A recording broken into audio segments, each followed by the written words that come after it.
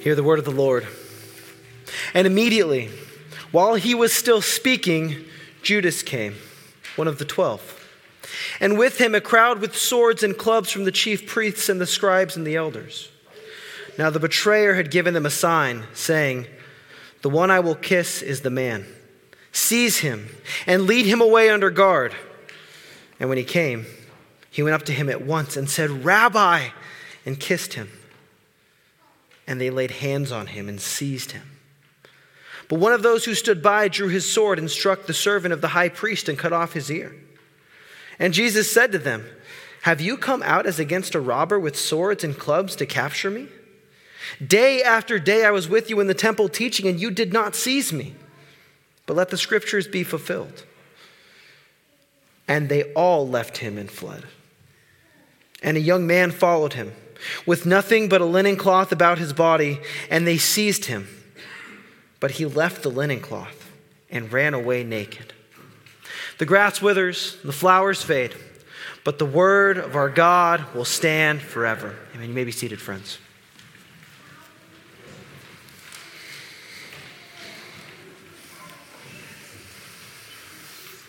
Would you please pray with me?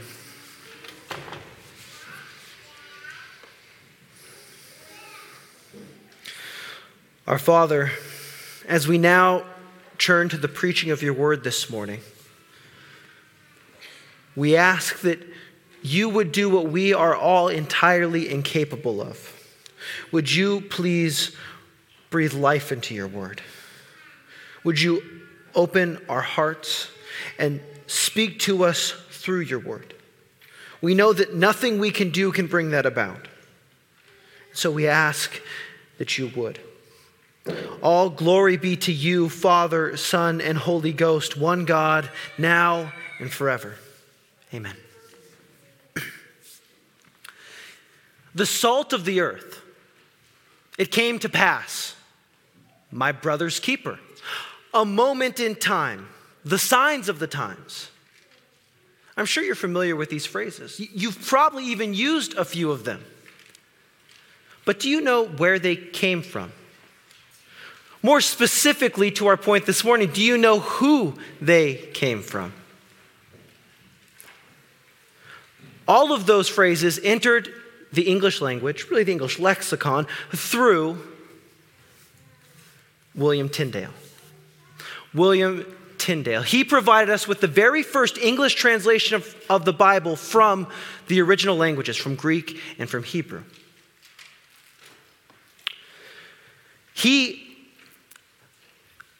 His efforts in translation, made up the vast majority of the text that would become the King James Bible, which 400 years later, today, this last year, was still the number one most selling copy of new Bibles, of any translation. But I want to draw your attention to here is not his work and his life, but more importantly, the events that led up to his martyrdom. As you can imagine, the Catholic Church in the era of the Reformation was not exactly excited about a man who was making his own translation of the Bible. They didn't support it. In fact, they were very much against it. Murderously so. So, through an unnamed British nobleman, a man whose name has been lost to history, they enrolled the help of one Henry Phillips.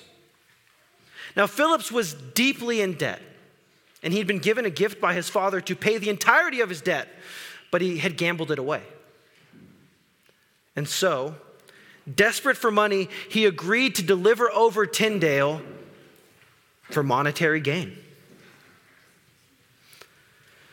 He quickly ingratiated himself into Tyndale's circle and became a good friend of Tyndale. One day he invited himself to lunch with Tyndale. And so while they were walking into town, they approached an alleyway. He said, "Please go first." And he stood behind Tyndale. And unbeknownst to the great reformer, Phillips had set up an ambush. 2 guards jumped out to arrest Tyndale, and standing over him, history records Phillips as pointing down at Tyndale as a sign that this was the man to capture him. It is eerily like our story today.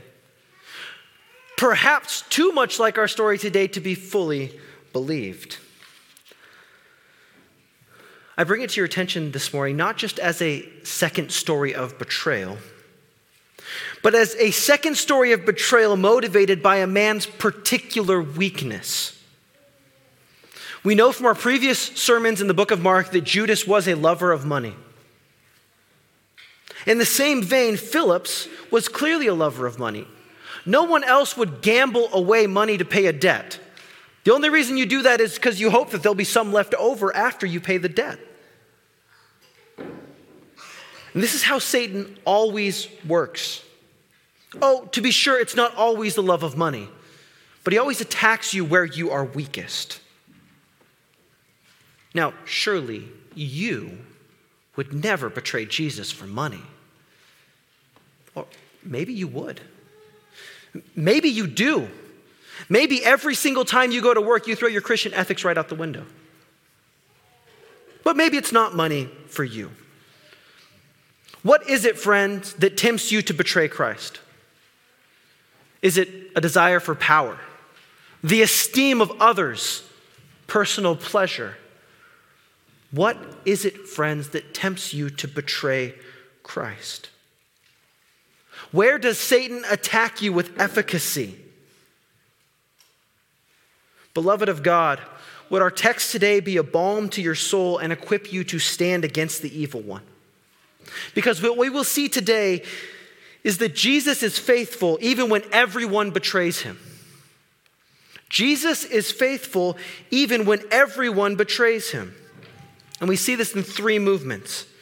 As Jesus is ambushed by the conspirator, arrested by the crowd, and abandoned by his companions. Jesus is ambushed by the conspirator, verses 43 through 45, arrested by the crowd, verses 46 through 49, and finally abandoned by his companions, verses 50 through 52.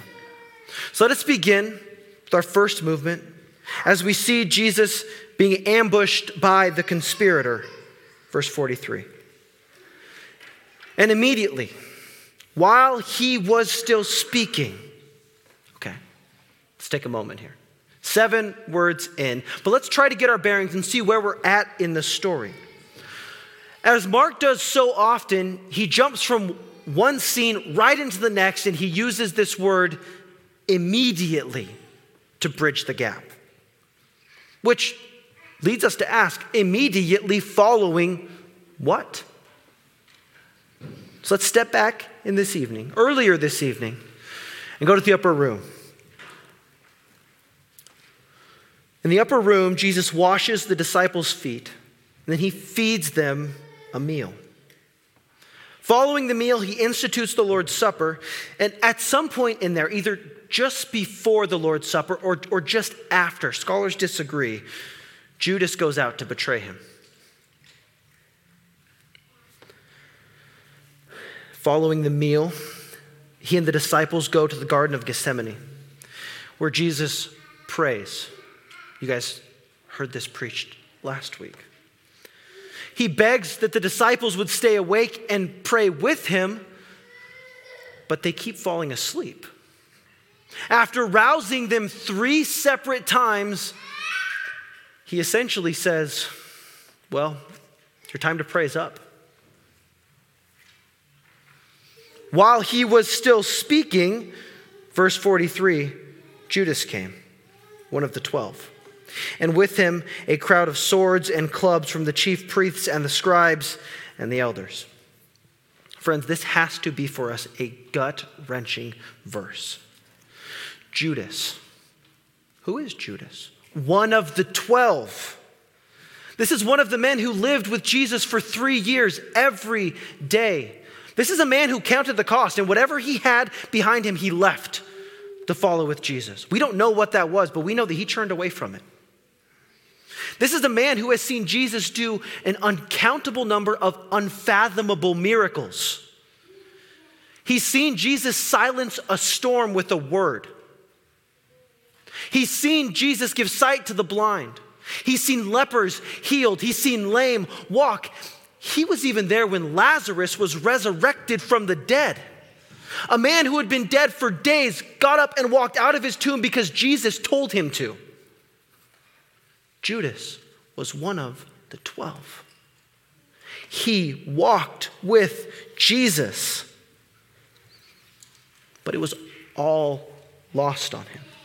He did not understand that he himself was blind and needed Jesus to restore his sight. He did not understand the leprosy of his own sin, nor his lameness in walking in the ways of righteousness. Most of all, he did not understand that he himself was a Lazarus, dead in his trespasses, and that he needed resurrection, just like Lazarus did. He walked with Jesus, but he didn't see it. And we are so quick to condemn Judas, and in some ways rightly so. He is the betrayer. But also, friends, never remember that nothing stops you from being Judas apart from God's grace of restraining your sin. No, Adam has given you everything you need to be a Judas. Adam has given you everything you need to be Judas, and it's what we sing on Good Friday normally. Judas sold you for 30. I'd have done it for less. It is God's grace, not our moral superiority, that makes us and our actions better than that of Judas and of this crowd. Speaking of the crowd, who are they? Well, we know from the text is they were sent by the chief priests and scribes and the elders, which are the three groups that make up the Jewish high court, or the Sanhedrin. The Sanhedrin was a governmental body that had some authority within Israel, especially Jerusalem, but really was under the Roman government. They were still ruled by the Romans. It is with representatives of the Sanhedrin that Judas negotiates a price for betraying Jesus. And it is here that he sets up a plan to ambush Jesus. Verse 44. Now the betrayer had given them a sign, saying, "The one I will kiss is the man. Seize him and lead him away under guard." And when he came, he went up to him at once and said, "Rabbi," and he kissed him. I genuinely don't know if it can get more insidious than this. This greeting is commonplace in their culture. It is exactly how a Jewish disciple would normally greet their rabbi. But we cannot equate it to a handshake in our culture. We just can't. Friends, we are much more like the first century people than we are dislike them or unlike them. To be sure, we're separated by 2,000 years, gas-powered engines, electricity, the internet. And yet, at the core of who we are, people created in the image of God, we are exactly like them. I bring that up to say, if to you the idea of a kiss on the cheek feels more intimate than a handshake, it did to them too. The commonplace nature of this greeting does not make it any less intimate. Rather, it tells us that the relationship that teacher and disciple had was a much more intimate relationship than our culture normally has. The commonality of this does not make it sting any less. It is still a kiss on a cheek. It is still an affectionate greeting that is supposed to express love, but here expresses betrayal. The greeting of rabbi is supposed to elevate the person greeted so that all around would hear and say, "Oh, there's a teacher? That's someone I can learn about God from?" And here it selects the person for condemnation. It is wicked and duplicitous. It is the ambush by the conspirator. Moreover, it is effective. Look at me now. The arrest, look with me now. The arrest by the crowd, verse 46. And they laid hands on him and seized him. This crowd, sent by the Sanhedrin, again, this Jewish government body, their role was to care for God's people. They should have been the ones that embraced Christ, and instead they send an armed crowd to seize Jesus. A crowd that lays the hands that Jesus made, when he individually formed each one of them in the womb, they used those hands to arrest him. All of this, friends, all of this proves that they did not understand who Jesus was. They did not understand the nature of his kingdom. But neither did Peter. Verse 47. But one of those who stood by drew his sword and struck the servant of the high priest and cut off his ear. Now we know from other gospel accounts that this is Peter. So Peter draws one of the two swords the disciples have with them, and he strikes a savage blow on the servant of the high priest. Now, given this man's role, that he is the servant of the high priest, it is likely that he was walking at the head of this armed crowd to oversee what happened and to give it an air of authority, of credibility. Peter still does not understand how the kingdom will advance. Peter here is trying to be true to his word. I would rather die fighting with you, Jesus, than run away. He knows it's a death sentence. There's an armed crowd. There's two swords. So when given the chance, he violently defends the man that he knows is the Son of God. Peter thinks he is doing good. He thinks that he's just proving his claim.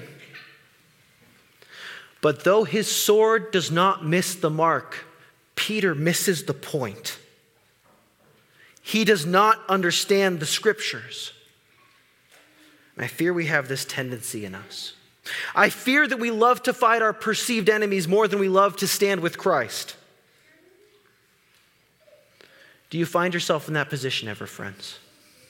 Do you relish the fight? If given the opportunity to respond to the cultural other that exists in your mind, whether that's the woke atheist LGBTQ supporter or the Trump 2024 nationalist, whoever that is in your mind, do you enjoy tearing them down more than offering them the gospel? What would make you happier? Their destruction or their conversion?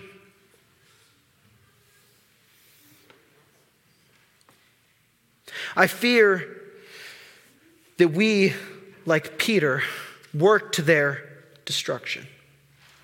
Now, you may have heard preachers preaching this passage mock Peter, saying, look at that, a sword and he only cuts off an ear. This is a fairly new interpretation of this passage. And it can only be in a world where we don't use swords to fight anymore.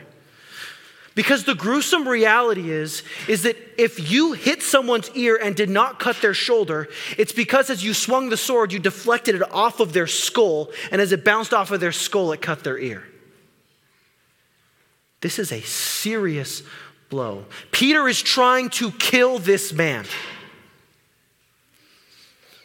And it gives incredibly more depth to Jesus healing him, to Jesus saving his enemy's life. Peter is not firing any warning shots, but it is not the reckoning that Peter thinks that this is. This is not when Jesus comes in judgment. Jesus proves this in other gospel accounts, again, as he heals this man. But in our passage, Mark makes no mention of the healing. Instead, he records Jesus' response to the crowd, verse 48. And Jesus said to them, have you come out as against a robber with swords and clubs to capture me? Jesus' point is that he is not an insurrectionist. He is not a bandit. He is not a robber. They were common in this time and place. Men who led armed groups, who would raid baggage trains or plunder caravans. Unsurprisingly, men who did this would surround themselves with armed men. Able men. Men who could fight, because sometimes robberies don't go well. And if you're a government, that's a pretty threatening thing for a leader to be surrounded by a group of armed people. And so it was not uncommon for the Roman government to send out soldiers to destroy these people. In fact, this same word here, whether you interpret it as robbers, bandits, insurrectionists, it's this idea. This is what we use to describe the men who were crucified on either side of Jesus. This is who they were. This is exactly what many of the people who were following Jesus thought he would do. They fully expected him to begin to organize a military force. And undoubtedly, these Jewish officials, who are much more like the Romans, that is, they were busy exploiting God's people for monetary gain rather than the shepherds that they were supposed to be, that is, the servers and caretakers and examples of God's flock, guiding him into God's presence. Without a doubt, these Jewish leaders were terrified that Jesus would start building his army and that he would overthrow them. Friends, they did not understand why Jesus had come. They had heard him speak, but they had ears not to hear. Verse 49. Day after day I was with you in the temple teaching, and you did not seize me. But let the scriptures be fulfilled. They knew Jesus. Moreover, they should have grasped hold of the message that he was preaching in the temple. God himself was there in the temple. The second person of the Trinity was with them in the temple. He spoke to them. God was present in a way that he was never present in all of Israel's history. No sacrifice of atonement was needed. They could approach him. He was there. He dwelt with them. But they did not embrace him in the temple. They did not embrace his teaching. They did not want to embrace him. They wanted to seize him. They wanted to arrest him. Their actions are condemning God. Friends, we cannot move past this too quickly. After 400 years of silence, God's people hear from him again. But now not through a prophet. He's actually there. But they reject him. And in fact, they're afraid of the crowds to arrest him, so they come here and they do it in secret. But to fulfill the scriptures, Jesus provides no resistance. He goes like a lamb led to the slaughter. Friends, you must realize that even with the weapons that they have, the power disparity here is unthinkable. Jesus could have angels slaughter all of them. He could have fire rain down from heaven on them. He could have struck them with lightning. He could have simply had the ground open up and swallow them up. Or he could have just unmade them. The image of a man with a sharpened stick fighting a tank misses it by a mile. But it was not Christ's will to resist. All of this is in the divine plan. Rather, it is God's will that Christ would be ambushed by the conspirator, that he would be arrested by the crowds. But the disciples don't get it. And so Jesus is abandoned by his companions. Verse 50. And they all left him and fled. All of the disciples fled. Every last one of them. Jesus was utterly and completely abandoned. Now, I think there are two very powerful images at work here from the Old Testament. The first is that of a shepherd. This is what a shepherd would do. A shepherd would confront the threat and the danger to his flock while his sheep ran away. But these men are not sheep. And so while Christ is the good shepherd, these men are men. Also, sheep can't promise, can't vow to you that they will stand beside you. And these men did. So while this is what Jesus foretold what would happen back in verse 26 of this chapter, verse 27 of this chapter, it does not give these men a free pass. They abandoned Christ. It was foretold that they would, but they are guilty. The other image here is that of the Jewish ceremony of atonement. While one goat bearing the sins of the people is sent running away, the other goat is condemned, seized, and sacrificed. To be sure, this image is even stronger in the story of Barabbas. But I'm going to argue that this image is present here, especially in the recounting of the young man, verse 51 and 52. And a young man followed him, with nothing but a linen cloth about his body, and they seized him. But he left the linen cloth and ran away naked. Now, this young man may be Mark, John Mark, the author of this gospel. Many scholars have argued that that is the case. And the most fully presented idea of it being John Mark goes something like this. Jesus and the disciples had the Passover meal in John Mark's family home, in the upper room of John Mark's family home. And after Jesus and the 11 disciples went away to go pray, Judas and the crowd showed back up at this house to arrest Jesus, creating a ruckus and rousing the young man from his sleep. Realizing what's happening, John Mark jumps out of bed, wraps himself in a sheet, and runs to go warn Jesus, arriving just at the same time or maybe just after Judas does. Now, of course, the Bible does not record any of this. We have no possible way of knowing if that's what really happened. We don't know who the young man is. What we do know is how he fled. He fled in utter abandonment of everything. Not just Jesus, even his own clothing. Shamefully, he ran away naked. A clear sign of shame ever since Genesis 3. And so the parallel to the scapegoat is clear. He runs away in shame because of sin, escaping immediate death, while Christ is delivered over to judgment. Because Christ is faithful while everyone betrays him, we, just like this young man, escape judgment. Remember, friends, all of this is to fulfill the scriptures. As we continue to progress through the book of Mark, it really will seem like everything is spiraling out of control. But none of this is outside of God's control. Even when Jesus is condemned, when he is flogged and then beaten and then nailed to a cross and then crucified, when he dies, all of that, friends, is to fulfill the scriptures, proven by the fact that he takes up his life again. So what do we do with this passage? I mean, how should it affect your life? I have 3 ideas.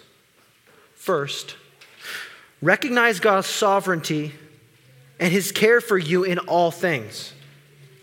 Recognize that he was never not in control and that all of this was for his glory and for your good. Because Judas greeted him with false affections, he is our rabbi. Because the crowd seized him, we can embrace him as our Savior. Because all the disciples abandoned him, and Jesus went alone and bore our guilt and shame on the cross, crying out to his Father, my God, why have you forsaken me?" Because he was utterly abandoned, Jesus calls us to himself. Second, check your understanding of God's mission here on earth. Strive with everything you have in you to not be like Judas, the crowd, or the disciples here. Understand, friends, that God's mission is to bring his kingdom through his church. So don't hide in your house reading theology. Read theology and then go to your neighbor. Encourage the saints that you know. Preach to the unbeliever. In every aspect and area of your life, at your job, with your family, in recreation. Let no part of your life be unchristian. To adapt Kuyper, there is no moment of your life from which Christ does not call out mine.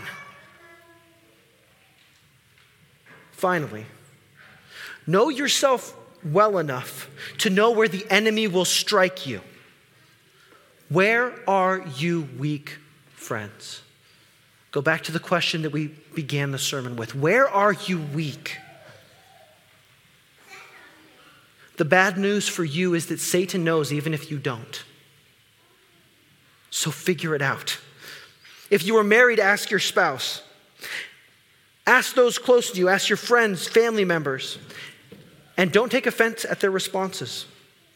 Because the good news is that Christ's power is made perfect in your weakness. So when they tell you, come up with a plan to address it. How do you solve it? What is at the core of your weakness? Believe the gospel, repent, love God, and love his people.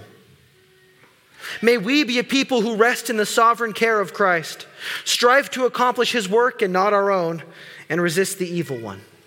Would you pray with me, friends? Our Father and our God, we thank you that you have given us your word, that you speak to us through it. We thank you that you sent Christ, that through him we have reconciliation with you. We ask, Father, that you would comfort us in the assurance that you are in control of all things.